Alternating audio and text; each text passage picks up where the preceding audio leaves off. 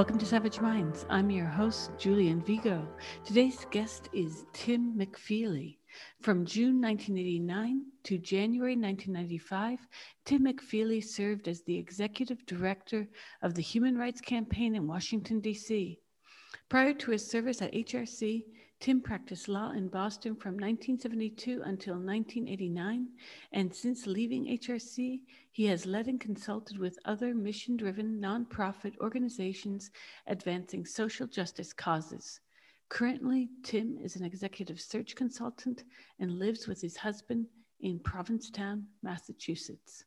I welcome Tim McFeely to Savage Minds. The era of 1989 until 1995, when you were at the HRC, was a very important moment for me in time because I had just the year before, in 1988, moved to New York City. I got very active politically within various human rights groups, one of which was ACT UP. And we were still in the throes of the AIDS crisis at the States at that time. Could you speak a bit about what you were doing at the Human Rights Campaign in Washington, what the mandate was, and the important issues of the day during your time? Yes, thank you. It is quite a long time ago, but a lot of this is pretty vivid. In 1989, of course, I came to the Human Rights Campaign as its executive director in June of 1989. There was one big, huge item on the agenda, and that it was having the federal government do something positive about HIV/AIDS. It was a life or death priority, of course. People were dying, and the federal government was not doing much, neither were the state government. So it superseded all other issues. There were other issues, of course, on the agenda around employment discrimination and so forth. Sodomy laws were still in effect in many states, essentially criminalizing sex between consenting adults. But the major overriding priority was HIV/AIDS in terms of discriminating against people who were sick, in terms of investing more money in cures and prevention, and really getting people involved in a positive way and not a negative way. By 1989, it was the end of Reagan's time in office, and if I recall correctly, Reagan didn't say the word AIDS until his last year in office. So we're talking about a president, even though he was in Hollywood in his earlier years of life, bizarrely, was very good friends with Rock Hudson, who sort of marked that era as well. As Randy Schultz says, there was AIDS before Rock Hudson and there was AIDS after Rock Hudson in the way that Americans came to see the disease. And then you have this president who, despite his personal knowledge of people suffering with AIDS, put, for instance, Legionnaire's disease and cures on the table long before that of AIDS. What was the biggest challenge around AIDS with the HRC at the time? Was it medication? Was it other aspects of healthcare? Yes. Well, there were so many aspects of it. I mean, on the one hand, we wanted to find resources to help people who were suffering and who were having these opportunistic infections. In addition, in trying to prevent and educate people was pretty difficult if the leaders would not even speak the name. Reagan was a genius at compartmentalizing and projecting an image publicly that didn't acknowledge his own private feelings and contacts with people in Hollywood and elsewhere who were suffering, or who knew people who were suffering. It was a matter foremost of science. I mean, that was the only way to find our way out of this. But equally important is education, education around prevention, education around stigma, education around, you know, the, helping people and their families who had this disease. So many people in the closet came out during that time because they became sick. And many, I mean, the stories are replete where many people suffered alone, their families abandoned them, their friends abandoned them, and if they were lucky, they had some healthcare providers who understood, but many didn't, and it was very tragic. And people simply were dying. I mean, we went to lots of funerals. Well, I later did work in the 90s with gay men's health crisis when the demographic of AIDS was changing. And that would have been towards the end of your time at the HRC when Crixivan hadn't yet received FDA approval, but it was on the verge of getting there. And these were protease inhibitors as opposed to the older treatment of AZT. What changed for then what you were doing at the organization? Also, I should mention around 95 and even 94, the demographics of who was struck hardest by AIDS shifted, where AIDS started to go into much more into the heterosexual community, largely in the US, the Latino and African American communities. Yes, that's absolutely right. Backing up from '94 a bit. Um, in '89, George Herbert Walker Bush became president. He did talk about AIDS. He was being pushed by some of his supporters in the business community because businesses were affected as their workers became ill. So there was a change at that point. He was talking the words, but he wasn't putting a lot of resources in it. What I wanted to get to was that there was a critical election in 1992 for president, and the gay community was very much behind Bill Clinton, and he was elected, and he was courageous in the sense of not only talking about HIV/AIDS, but talking about the role of the federal government in pushing this forward. Um, and it really was a change. Now, back in 1990, under Bush, certain things did happen. I mean, that was the year that the Ryan White CARES Act was passed. That provided direct federal money to cities that were severely impacted, such as New York, San Francisco, Los Angeles, others. It was it was a great victory. It was a bipartisan supported, and it was signed by the president and named after this young man. Of course, not a gay person. It was much more acceptable to name it after a child who had a blood transfusion and contacted HIV. That was Ryan White, right? Yes, Ryan White Act, right, in 1990. Also in 1990, collaterally but importantly, um, the federal government passed the Americans with Disabilities Act, which protected people with disabilities from employment discrimination and other forms of discrimination. And within that act, within the Americans with Disabilities Act, was people with HIV were protected. Um, the ignorant people tried very much at the last minute to carve out an exception for people with HIV who were in the food industry. In other words, waiters and chefs and people who might work in restaurants. This was all pushed by the National Restaurant Association because there was a stigma around that they felt people wouldn't come to restaurants if they thought that they might can't contact HIV. Humorously, I don't think people were having sex in restaurants, but the stigma and the ignorance there was that, oh, if someone touched my plate, I could become infected. Um, Back to the main thread here, the as this this legislation, the Americans with Disabilities Act, was almost finished, the the ignorant people tried to carve out this exception for people with HIV. We fought that and we won.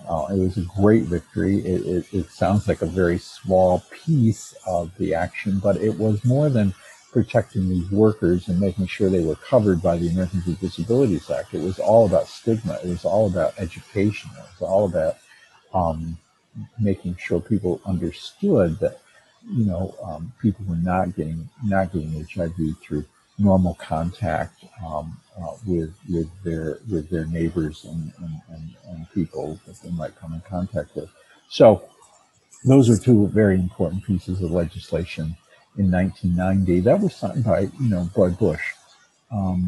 92 was a change with the election of Clinton, and more money started to flow into cities through the Ryan White Care Act, and also through the investments at the National Institutes of Health. Can you speak more broadly to some of the issues that the HRC was dealing with at the time outside of AIDS? For instance, lesbian and gay rights was something that was on the table from the beginning, but were bisexual rights on the table, or did those have to be introduced as well? There was no explicit movement about bisexual rights. People were included. The issues came up. It was it was analyzed as, well, bisexuals are discriminated against and face hardships to the extent that they're identified as homosexual. Nobody was discriminating against them because they were in those moments of their life that they were heterosexual. I think it was, that aspect, they were sort of like almost homosexual, so they were also being discriminated against. That may not be acceptable to bisexuals. I fully embrace the idea that people do have sexual orientations that are not bipolar, or that are not exactly one or the other on the scale. But there were other issues. A big issue that came up in 92 and 93, it had been around for a while.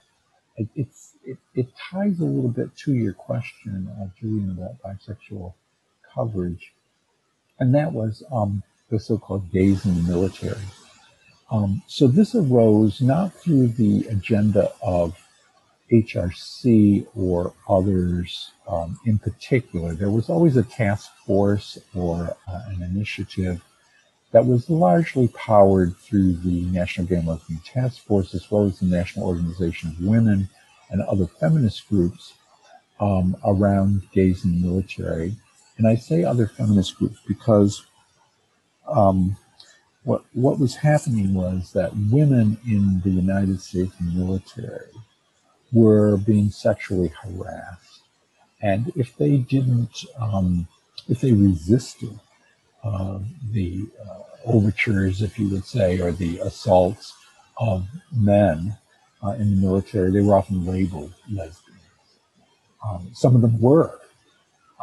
And whether they were or were not, this was a major concern for feminist organizations, because the United States military was a very important way for women of color and women who came from limited means, who were poor and weren't able to secure an education, for them to enter the military and get an education and get ahead. It was an important pathway. So this gays in the military thing came up, but it came up largely not because of that effort, which was simmering in the background, but largely because of lawsuits that individual military personnel brought against the federal government, against the military, when they were, if they were found out to be gay, they were discharged, and then lawsuits followed. And the one that I remember most was in the Meinhold case in 1992, and it was decided right after the election of Bill Clinton. And a reporter asked Bill Clinton, "What do you think about Judge Hatter's decision in the Meinhold case?" which declared the policy illegal, unconstitutional. Clinton said he agreed with the judge and that gays should be allowed to serve. And the proverbial fat was in the fire. I mean, that just blew up. It wasn't a major issue during the campaign, but it became a major issue in the winter of '92, heading into the inauguration of Clinton in January of 1993. That took us way off track, Julian. That issue became the burning issue for the first 6 months of the Clinton administration, when in fact the strategic plan was get Clinton elected and then really push on the HIV/AIDS agenda to get more money and to get support.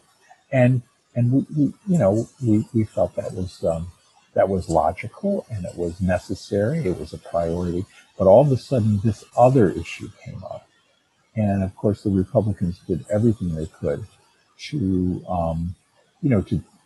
disable or to attack the new president with this, what they perceived to be a very, very unpopular position. So yes, that was sort of an issue. It was fundamentally based on the discrimination issue, that gays and lesbians should not be discriminated in employment, including military careers. So it was something we could not ignore. It was really very important. But that took us down a pathway that really used up our resources, money, personnel, and put things about HIV/AIDS sort of in the background. I remember when they finally came out with the Don't Ask, when Clinton accepted the Don't Ask, Don't Tell policy that was crafted by Senator Nunn, and was a terrible policy, but it ended the debate for a while by adopting this policy. When he did that in July, I think July 21st or something like that of '93, I went along with others to the White House to protest. We were arrested. And when we were arrested and put into the police wagon, AIDS protesters, your ACT UP friends, were chanting, "Throw the key away." And the reason was, and they were right. They were right. The reason was they were furious that these gay organizations, I was going to say powerful, we weren't that powerful, but it was all we had, right? Were using their resources on this military issue and not the AIDS issue. And so they were angry at me and other leaders and the organizations for not getting our priorities straight. And as I said, they were right. In our defense, it was very hard to ignore what was on the front pages around the military.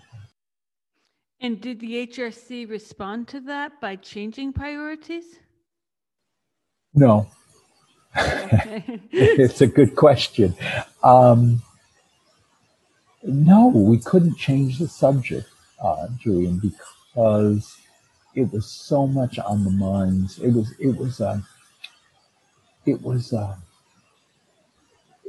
was a powerful issue for people about, they had relatives in the military or they served, and thinking that they were going to be in close contact with homosexuals, whether it was lesbians or gay men, was just sort of this, issue that people wouldn't let go of, and the media didn't let go of, and our community pushed it. I mean, this was a huge issue, and I will say, it was the issue that raised money for us. So no, we weren't going to change priorities. We had so many fundraisers and raised so much money by saying, we're fighting for you, we're fighting to allow gays and lesbians and to serve in the military. It was a very emotional issue. People, they put on their phony dog tags and danced all night. and contributed lots of money because this was a huge issue. And in the meantime, HIV/AIDS went kind of on the back burner. Or I won't say it went to the back burner. It stayed on the back burner. It didn't get moved up in terms of priority the way this, because it was superseded by this issue. But then we have the protease inhibitors that, like Indinavir, Crixivan, etc., were the new hope following AZT. AZT proving to be helpful to far fewer than in the end Indinavir was. Finally, it received FDA approval in 1996, and the world of AIDS was forever changed, as you well know. Now, you were no longer at the HRC after 1995, but as a fellow member of the gay community, you saw the changes, I'm sure, where the 80s was marked largely within the gay community, aside from organizing and protests, red ribbons. Then there were the flags and the quilt project, as you recall, in DC. That was in the 87, 88 era. Then Crixivan on the market by 96.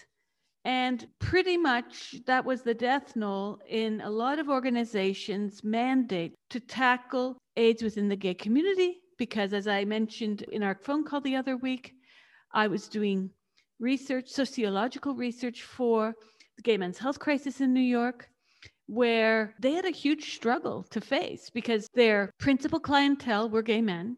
For several years, it was no longer gay men. It was African-American, Latino, New Yorkers living anywhere from Harlem to East Harlem to the Bronx. Huge numbers of their clientele came from there, and they were heterosexual. And they were women. They were no longer gay men, basically. And they were no longer white gay men.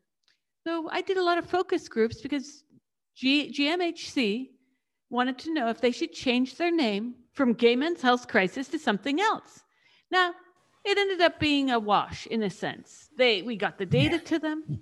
We were able to show them that indeed we had people, this one woman who's no longer amongst us, I'll never forget her, a Puerto Rican woman, and she said to me one day, until I had AIDS, I never thought in my life I would have anything in common with a white gay man from Nebraska. And she saw her children die. She died. And this project took me to other places because until that point, my work with AIDS was uniquely about gay men, not just white gay men. My brother died of AIDS. But I'm thinking about the way that NGOs had to suddenly shift mandates as well. Because when you have a mandate, any gay organization at the time couldn't leave AIDS off the table because that was the primary issue within the gay and lesbian community of our day. So what happened then when we've got all of these issues suddenly lifted in severity because of Crixivan and because of AIDS education, gay men were fewer and fewer getting infected, but the infection rates were rising in heterosexual and poor communities. So all of these symbols of the gay community based around AIDS, from the quilt to the ribbon and even the flag. I mean, people see the flag today and think of it as only the gay flag, but at the time in the 80s, if you recall, it was sort of like the light at the end of the rainbow too. I mean, yes, Dorothy, yes, Stonewall riots, okay, the rainbow part, but there was that glimmer of hope. What changed within your final years at the HRC when maybe AIDS was less important, certainly after you left, but let's say 94, 95, what were some of the issues facing an organization that was to look straight in the face at issues affecting lesbian, gay, and bisexual men and women? Yes, there definitely was a change, and science was conquering some of the issues, and the demographics were changing. We continued to work on lobbying issues, funding largely. But, by then the sort of the political establishment at the local level was kicking in to get resources from the federal government. New York City, for instance, was lobbying not just for gay men, but for all the other people who were suffering from AIDS. And so that sort of kicked in, and that was much more powerful than we and going back. I hate to go back to this, but the gays in the military was, and I don't know where the expression came from, but we had our clocks cleaned. In other words, we were we were defeated with that. And it really threatened it was almost an existential issue for the Human Rights Campaign. And we had to regain and say, well, HIV/AIDS is not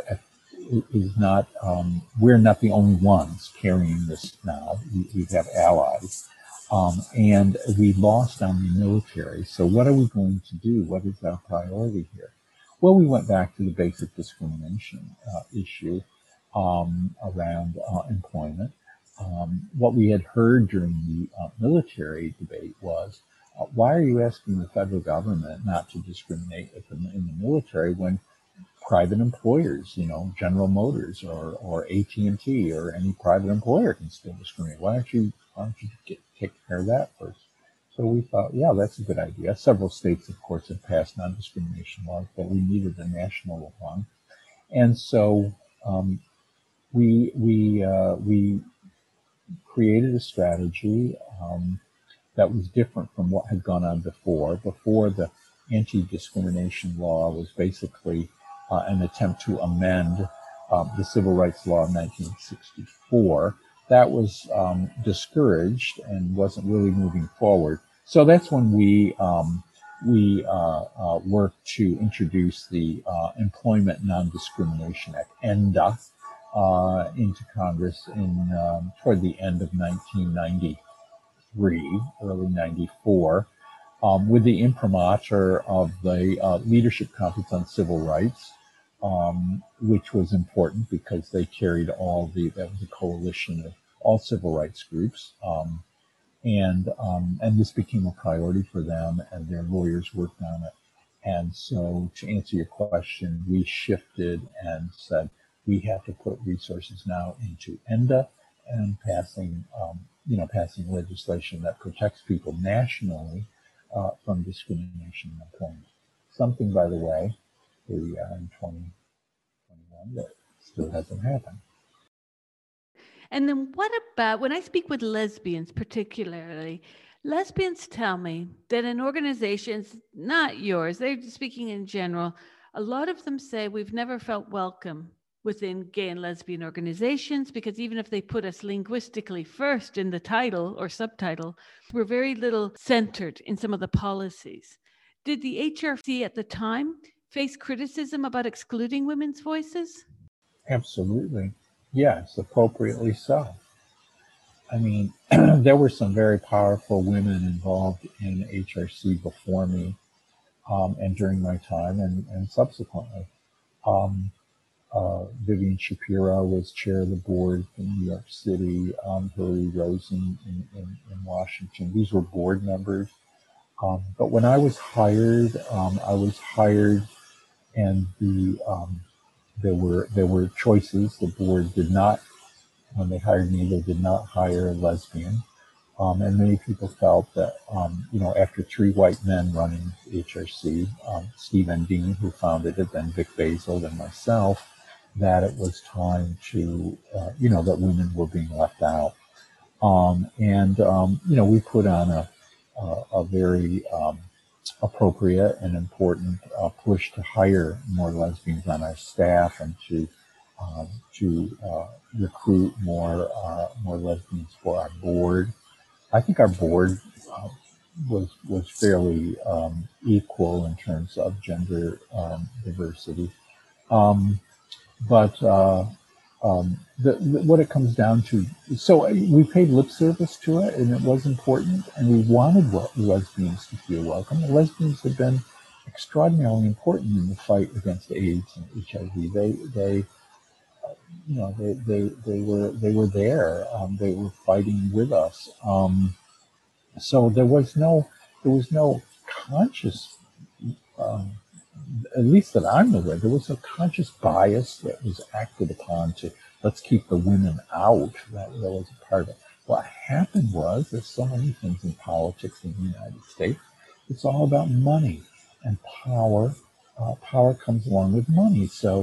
Um, so my organization, and I think others as well, was largely supported by gay men in terms of financially. Um, and we would say, yes, women's issues are important, but there was always the but. This is where the money came from. So they didn't have that power. I'll give you an example of where this. It takes a while to get through this story, but there's a point to it. I'll try to telescope it. We had a strategy at HRC called that was through the Fairness Fund that used old-fashioned today it looks old-fashioned Western Union telegrams. So this is the days before email, before texting, before Twitter, before these kinds of social media. And what we would do is we would ask people at gay prides and so forth to sign up in advance and authorize us to send messages on their behalf through Western Union to their specific congressperson on AIDS, on issues that affected the gay community.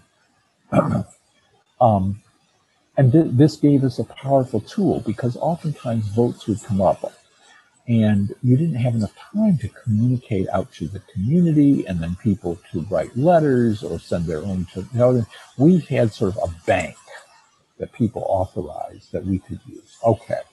So that was the strategy and it worked really well. And we could send 22 emails to a congressperson from people in their district. And that's a lot. I just made up the number 22. It could be 222.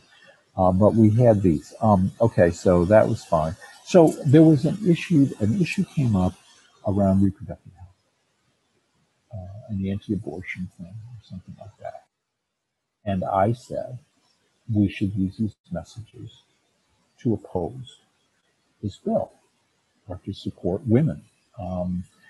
This was a woman's issue. This was a lesbian issue. This was a feminist issue. And we had a roaring argument inside HRC about whether or not we were authorized to use these messages that were pre-authorized by our constituents and paid for on an issue that, quote, was not a gay issue. And I just finally I listened to the debate and I said, well, we're going to. And we did. And we paid a price for it. I mean, there were many gay men, who said, I didn't authorize you to send a message on my behalf, for this. This is an important issue, but I didn't, blah, blah, blah. So we took a little bit of a hit for it. But overall, it was supported. That's one specific example of where, I and the organization had to make a decision that there were allied interests, and when we talk, if we truly are an organization that supports lesbian rights, it's got to be, we've got to use the tools that we have to support them. You're listening to Savage Minds, and we hope you're enjoying the show. Please consider subscribing.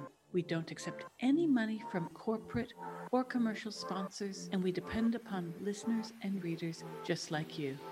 Now, back to our show. After you left, you did some work in executive search consultancy. You live in Provincetown. You live, in fact, in what many people have never seen, which is a sort of idyllic gay paradise, something I saw glimpses of, not Provincetown per se, but Fire Island and other areas. I also lived in New York, spent a great deal of time between the then gay center of either the West Village or Chelsea, but also I saw the fragmentation of these divisions, these ghettoizations between gay and straight worlds over the years I lived in New York, where as Clinton took office, as certain policies moved forward, AIDS became less of a death knell.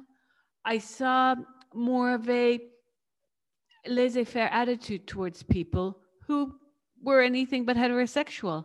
More and more, I'm speaking of New York, of course, not small town Ohio, people did not care. And dare I say, when I moved to New York in 1988, most people didn't care who was gay or straight because it's New York. But you could feel that more and more the country was loosening up as you would move in and out of the city, or people would come from small town Illinois to New York. You'd get a feeling that things were changing around the country. But one thing didn't change were these organizations that were set up to look out for our rights, not just HRC. GLAAD grew in size and prosperity. The HRC, I think, has a budget that you would not recognize today.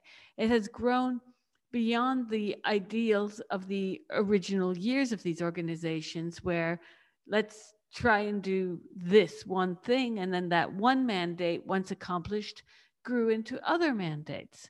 So since the late 90s, these organizations, including organizations in other parts of the English-speaking world, like Stonewall in the UK, had other mandates to meet.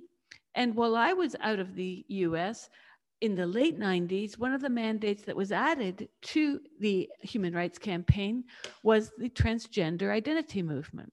And this is something, again, that lesbians have spoken to me about at length, because they don't understand how gay rights organizations added this. Meanwhile, for the years they had been part of these organizations, they fought for visibility. So to them, given that at the time, most of the transgender lobby itself was composed of mostly males who identified as not, these lesbians felt quite slighted by the fact that once again, they get not only second place on this menu of human rights, now there was a new lobby getting the second place after gay men, and they were at the bottom. Now, to repeat, you are no longer at the HRC, and many organizations, even in New York City, to include GMHC, started to cater more to the transgender group. Now, this causes problems within parts of the gay community, largely the lesbian sector of women who either feminist or not, but they feel like, hey, this has nothing to do with being gay.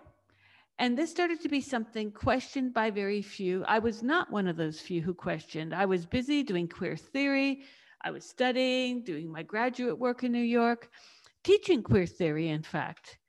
But then things went a bit awry in the 2000s, in the early noughts, when these organizations were vocally going after a certain target that even excluded any mention of gay or lesbian men and women.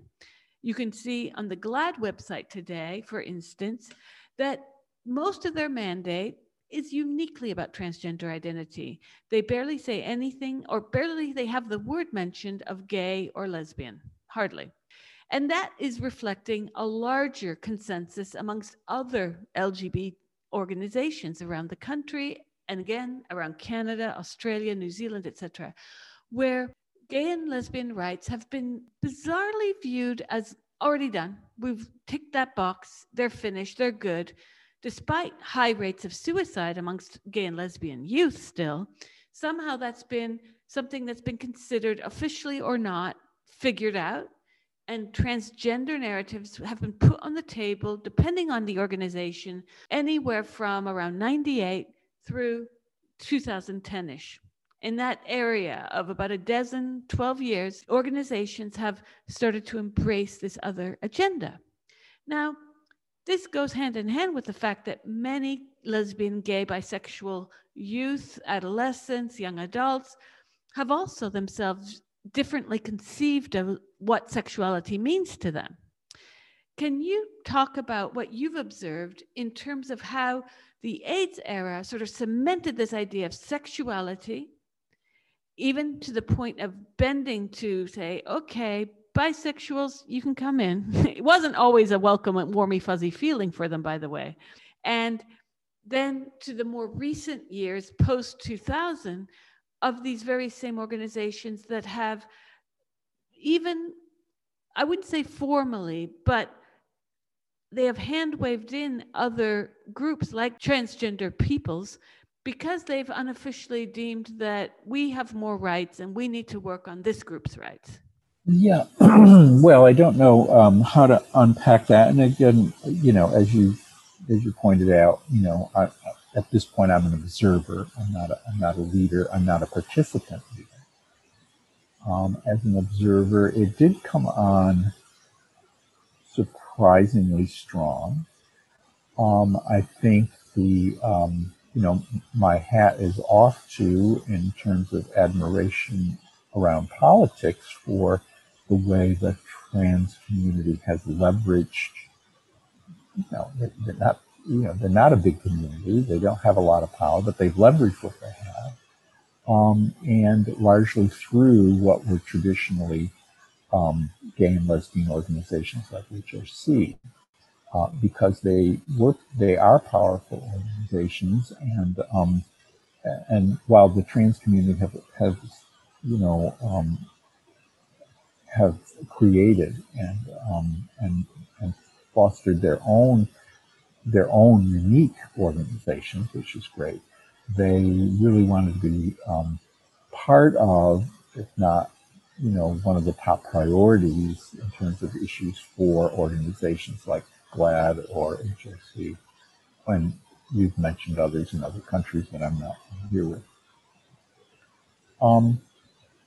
It I don't know that it's surprising or not. I mean, I guess let me make the case both ways. It's not surprising when an organization that was really formed and grew around the fact that people who are different in terms of their sexual orientation need protection becomes welcoming and an equally welcoming place for people who are different along another spectrum, which is gender identification and gender expression. It was like, the word queer is one that embraces all that. We're different, we're queer, we're odd.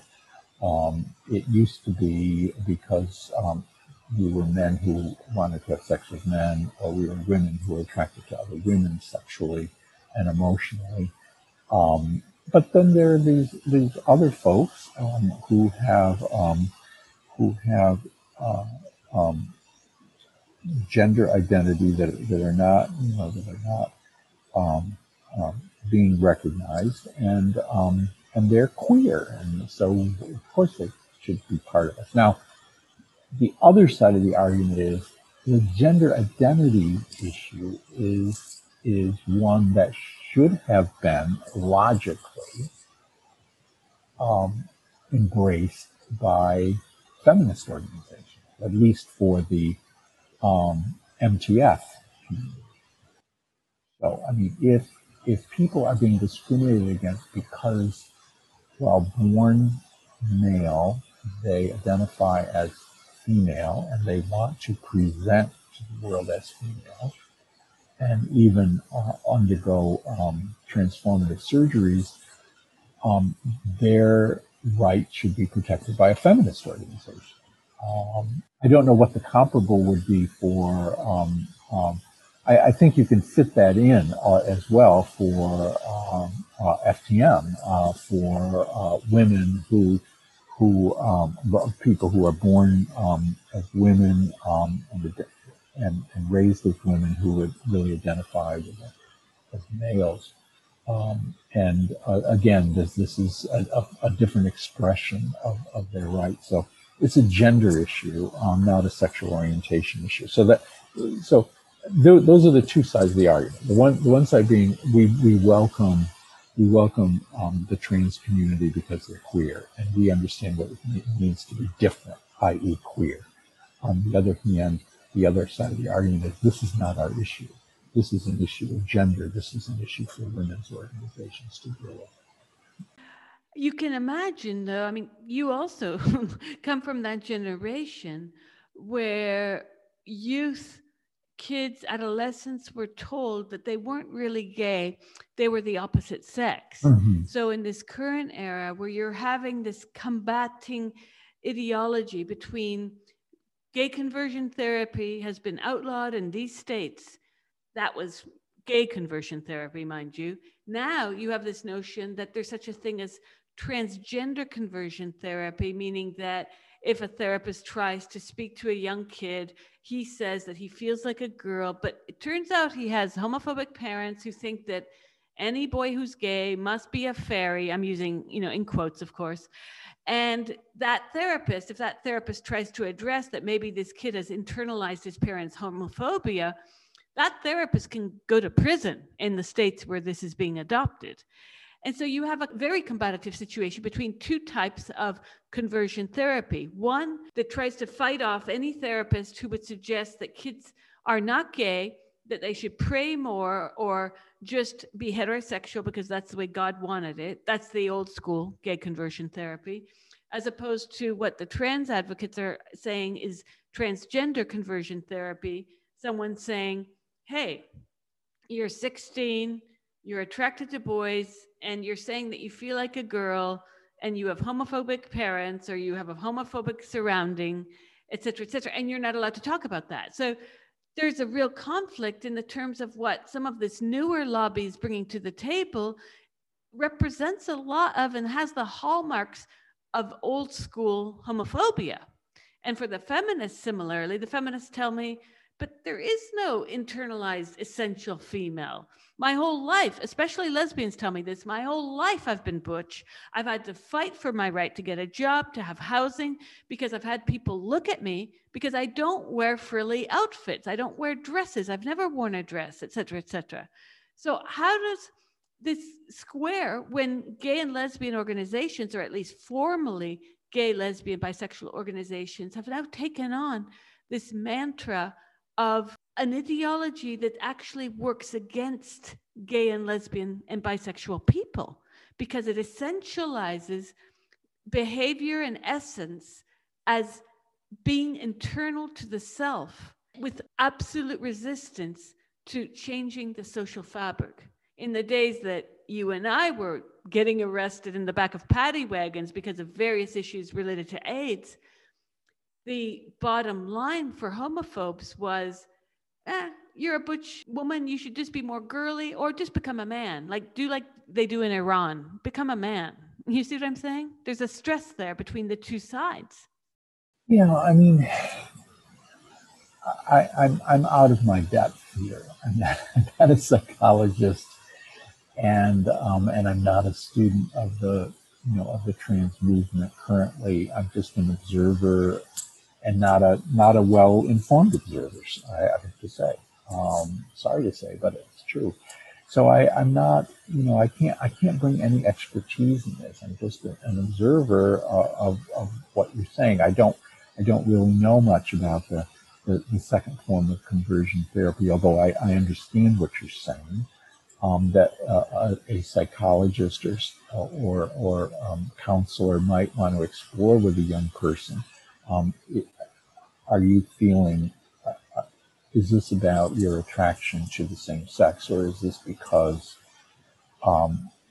you feel that way, people are labeling you the other gender, and now you're feeling like you're a girl, or a boy?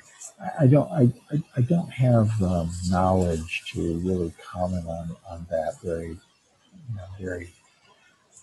usefully, I guess. I mean, I understand what you're saying. Well, in Provincetown, that's a traditionally mid to late 20th century style of recognition of sexuality, of homosexuality, unless it's changed very much. That was one of those places that people in New York, right after Gay Pride ended, they'd go to Provincetown or Fire Island. Those were the two top destinations to go and chill out after a week of partying.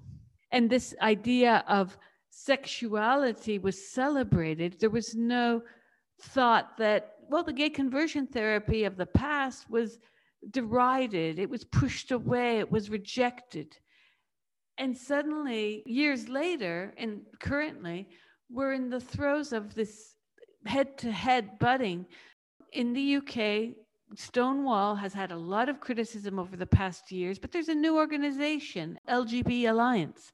And this is an alliance that's saying, we have nothing to do with transgender identity. We wish them well, but we want to focus on sexuality and the fact that gay kids are still committing suicide and attempting to commit suicide at high rates. And we need to address that. We need to address other forms of homophobia.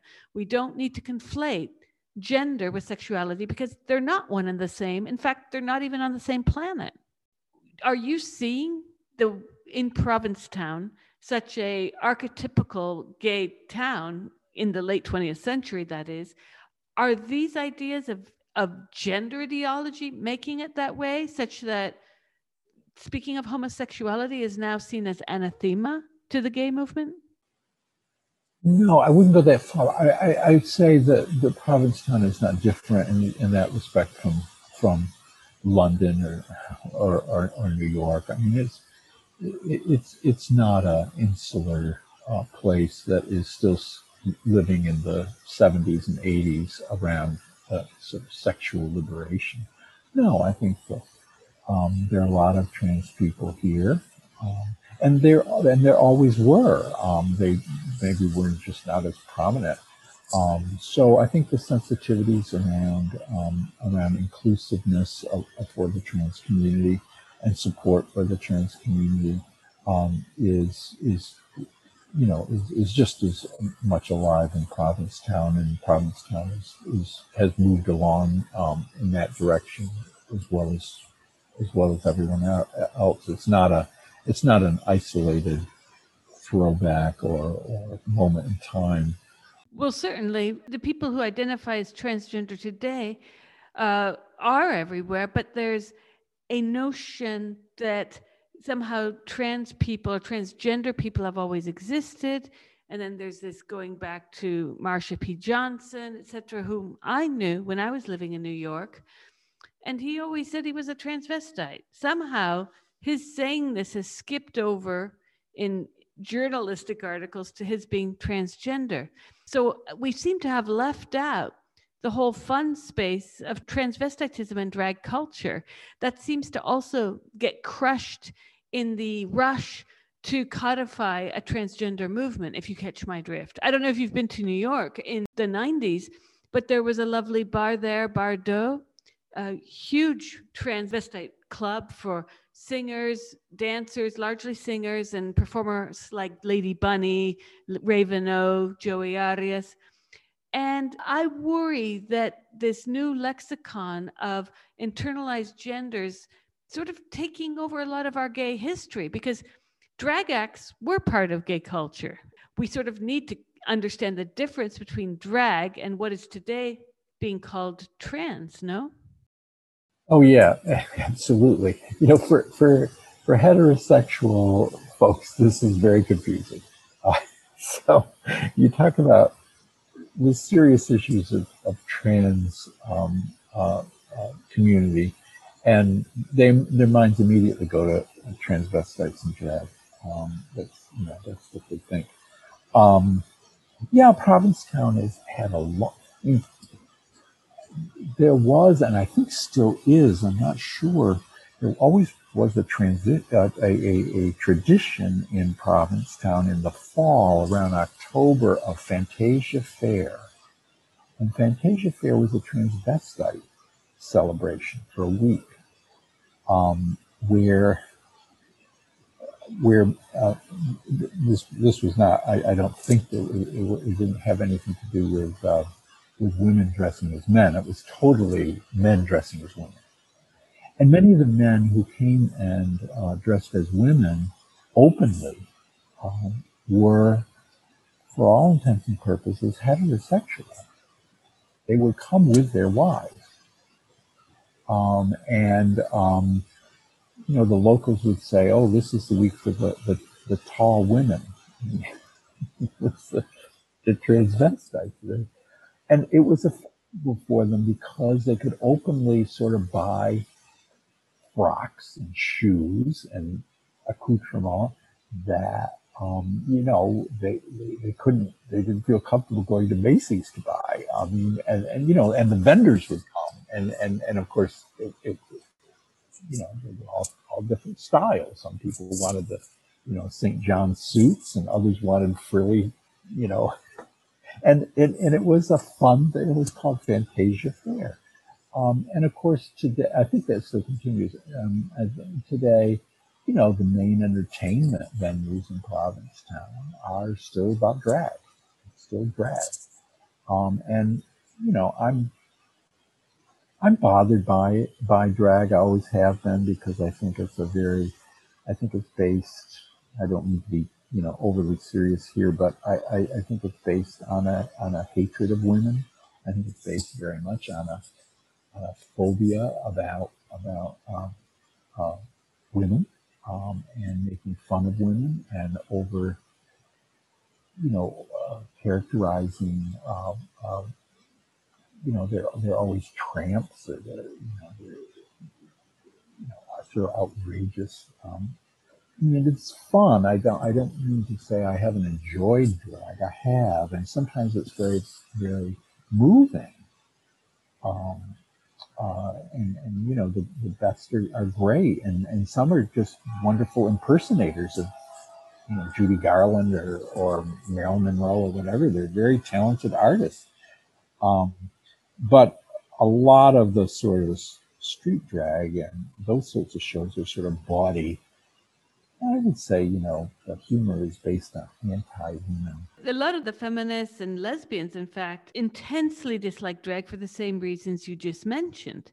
They also, though, have issues with the fact that drag was their number one hurdle to even get seen by lesbian and gay organizations, because there was an investment even there, even for businesses. Look at New York City. When I moved to New York City, there were a handful of places for women.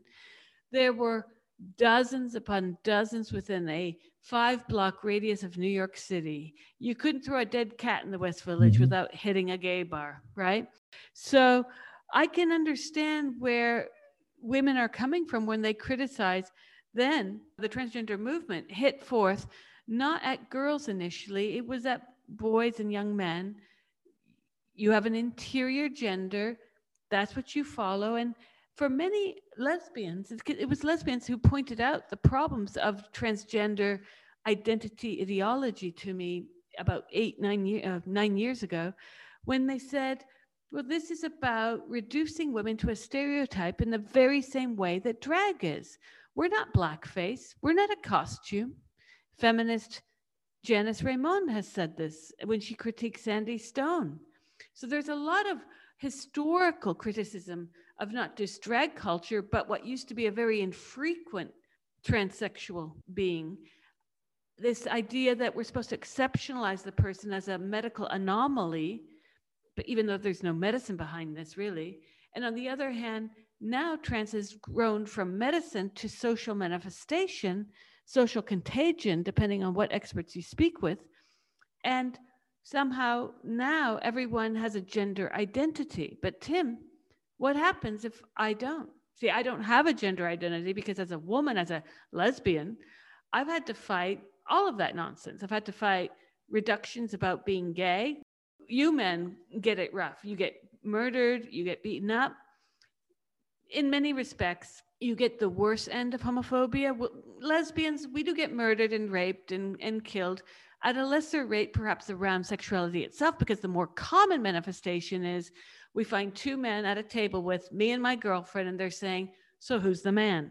And then, can I watch? You don't usually get that from men. So that whole gamut of our sexuality being both not codified in law, you mentioned sodomy laws earlier.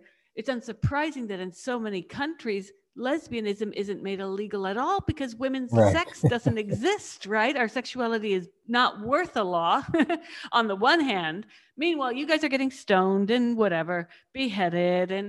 And then on the other side of that paradigm, paradoxically, in cultures such as the West in the last 30 years, we get fetishized. We get this single white female type of film. And those were really in the 90s, quote unquote, lesbian filmmaking was fascinating, to the Kissing Jessica Stein, which also deserves to go in quotes because that was so like two straight women. And that was really weird. And then if you remember Vito Russo's Celluloid Closet, lovely book, and then it's well worth to watch the movie version of his book, but it goes through very beautifully how gay men and women in cinema were represented, from the panic sex, the horrific spy espionage pieces out of Britain from the late 1950s and 60s onward, to Shirley MacLaine and Audrey Hepburn as lovers, and the suicide films, all these lesbians killing themselves, a few men killing themselves, Rupert Everett, his films, always MI6, fascinating stuff, sometimes filmically beautiful. But until people like Todd Haynes, gay cinema had, and there were a few exceptions, mind you, but gay cinema had this very liminal space of somehow having to codify itself. Even readings of Hitchcock's Rope, right? I mean, that's considered, according to people like Slavoj Žižek, to be this ultimate masterpiece of phallocentric filmmaking, right? All in one shot, too. So imagine the length has many metaphors, if you will. I do wonder, though, that in all of film history, it is women's films, it's lesbians' films that have been the most troubling and invisible on the one hand or heterosexualized on the other. Things have gotten better the last, since 9/11 in terms of gay culture. Democracy went out the window in one hand, but in many other respects, filmmaking, art, all of that somehow settled out. As you mentioned, the Defense of Marriage Act, and a lot of things sort of came to a fore when Americans realized, even conservative Americans, that this wasn't going to go away. So we needed to share the toys in the sandbox, as it were. But lesbians have been fighting a lot of the issues around the transgender narrative because they've been made to pay the price. Recently, I'll give you an example. On Friday, someone sent me an email that came to them from the dating app. It's supposed to be a lesbian and bisexual woman dating app called Her. Her is sending out newsletters to women. Friday morning, one of Her's users got an email with a link to click for one of their blog articles. It was a pharmaceutical intermediary company, a quote unquote clinic, but it's not a clinic, it's a fake clinic, a drug front that will not only supply women with microdosing of testosterone, but the article itself makes it so cool. It's almost replaced the club culture pre-COVID with methamphetamine, with now you can do tea. And, men can, there's a whole pharmacy there for men who want to be women. So it's really troubling to me that now the very tools that are supposed to be serving lesbians and gay men are turning against them. And men are reporting the same thing, by the way. It's called the boxer short ceiling, where gay men are being told if they don't have sex with women who identify as men, that they are transphobic. And lesbians have been getting this for the last decade. I've been investigating what's called the cotton ceiling by lesbians over the last 10 years because so many reports have emerged of, wait, we can believe that there are people who want to identify as the opposite sex, but that doesn't mean I should have to sleep with them. And this is now the biggest problem, along with safety in women's prisons, the safety of women in sports, especially contact sports. How have you witnessed this from where you are in Massachusetts? Because it's not just about drag shows anymore. This lobby is taking on the very rights of lesbian and gay men, such that lesbians are being told that if you don't have sex with this man who has a female penis, you're a transphobe. I have just interviewed a woman who lost her job because of saying the simple fact of sex is immutable, men are not women. You've obviously, know so much about this, Julian, that I'm not aware of, and you're educating me. So I'm kind of breathless in terms of, I understand what you're saying. I'm just not aware of it. There used to be, back not that long ago, but more in my time, where, the debate was at women's music festivals, safe space for women. to be women, and it was largely lesbian, right? Was it the Michigan Festival and that sort of thing? Deciding that only cisgender women, not trans women, could attend, and that debate I followed. I don't know, I didn't have an investment in it, but I didn't know it's gone, to this length. I guess I do want to agree with you and reinforce your feelings about lesbians. As women who love other women and who are emotionally and sexually attracted to other women, as a distinct group, um, do lack standing, I think. They're,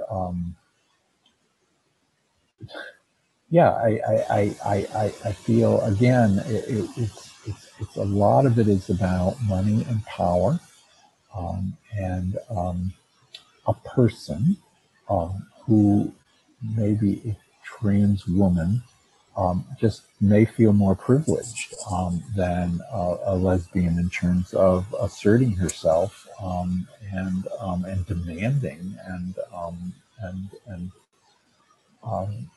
really really uh, articulating and asserting her rights, where lesbians haven't ever felt that kind of power.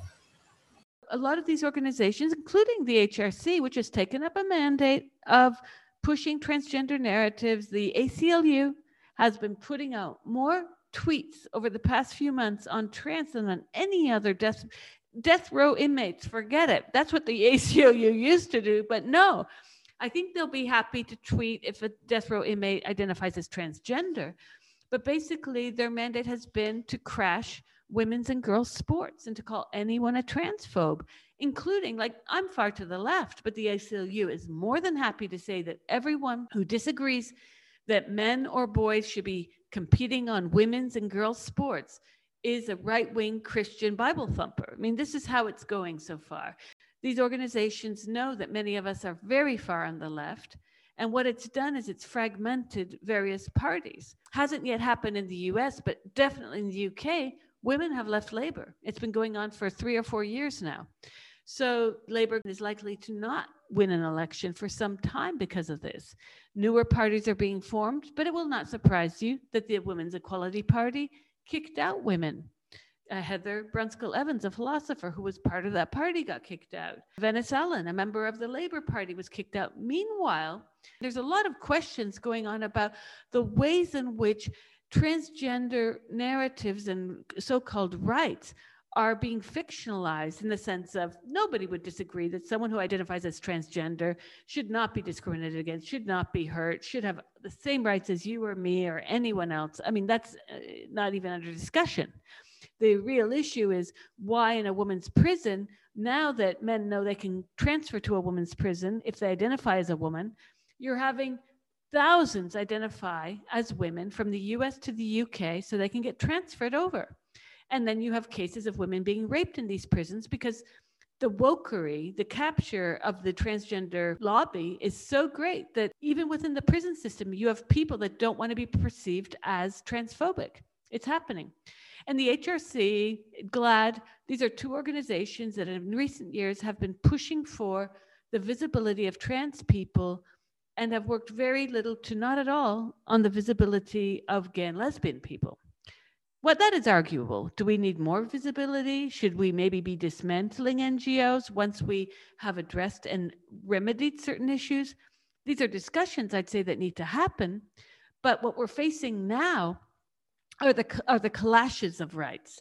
The clashes of rights where I, a woman, if I want to go to a homeless shelter, I do not want a man on the next bed to me, or a domestic abuse shelter, or a hospital ward. And the reality, Tim, is that more and more of these situations are arising because more and more men are identifying as transgender. Because as you probably know, with laws like the Equality Act in some countries or other laws, that a man nearly has to say, I feel like a woman inside, and he gets all the access to women's spaces. So we're going back to a very deeply deep-seated misogyny that's having real-life consequences for women that go well beyond drag. Like, I have problems with drag, but I'll take drag. Thank you very much, if you catch my meaning. I think in the olden days, the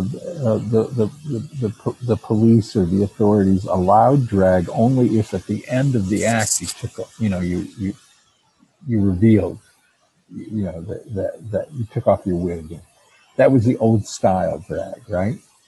At the end, it was a reveal, so that it was entertainment and not fakery. Gosh, you've given me a lot to think about, Julian. You're so steeped in this. I don't know how to comment. I'm just keep focusing in on the rights of women, whether they are lesbian or straight women who do feel vulnerable, I guess. Yeah, there's not a lot of debate about whether that's legitimate because it gets put among people that, I connect with on the liberal side, on the left. It gets put into that basket of you must be for this or you're a transphobe. I don't know. I've pondered this, but it isn't affecting, I guess I'm lazy. I don't, it's not affecting me. I'm not thinking about it, but I don't, if I had children, if I had a daughter, who felt very vulnerable because,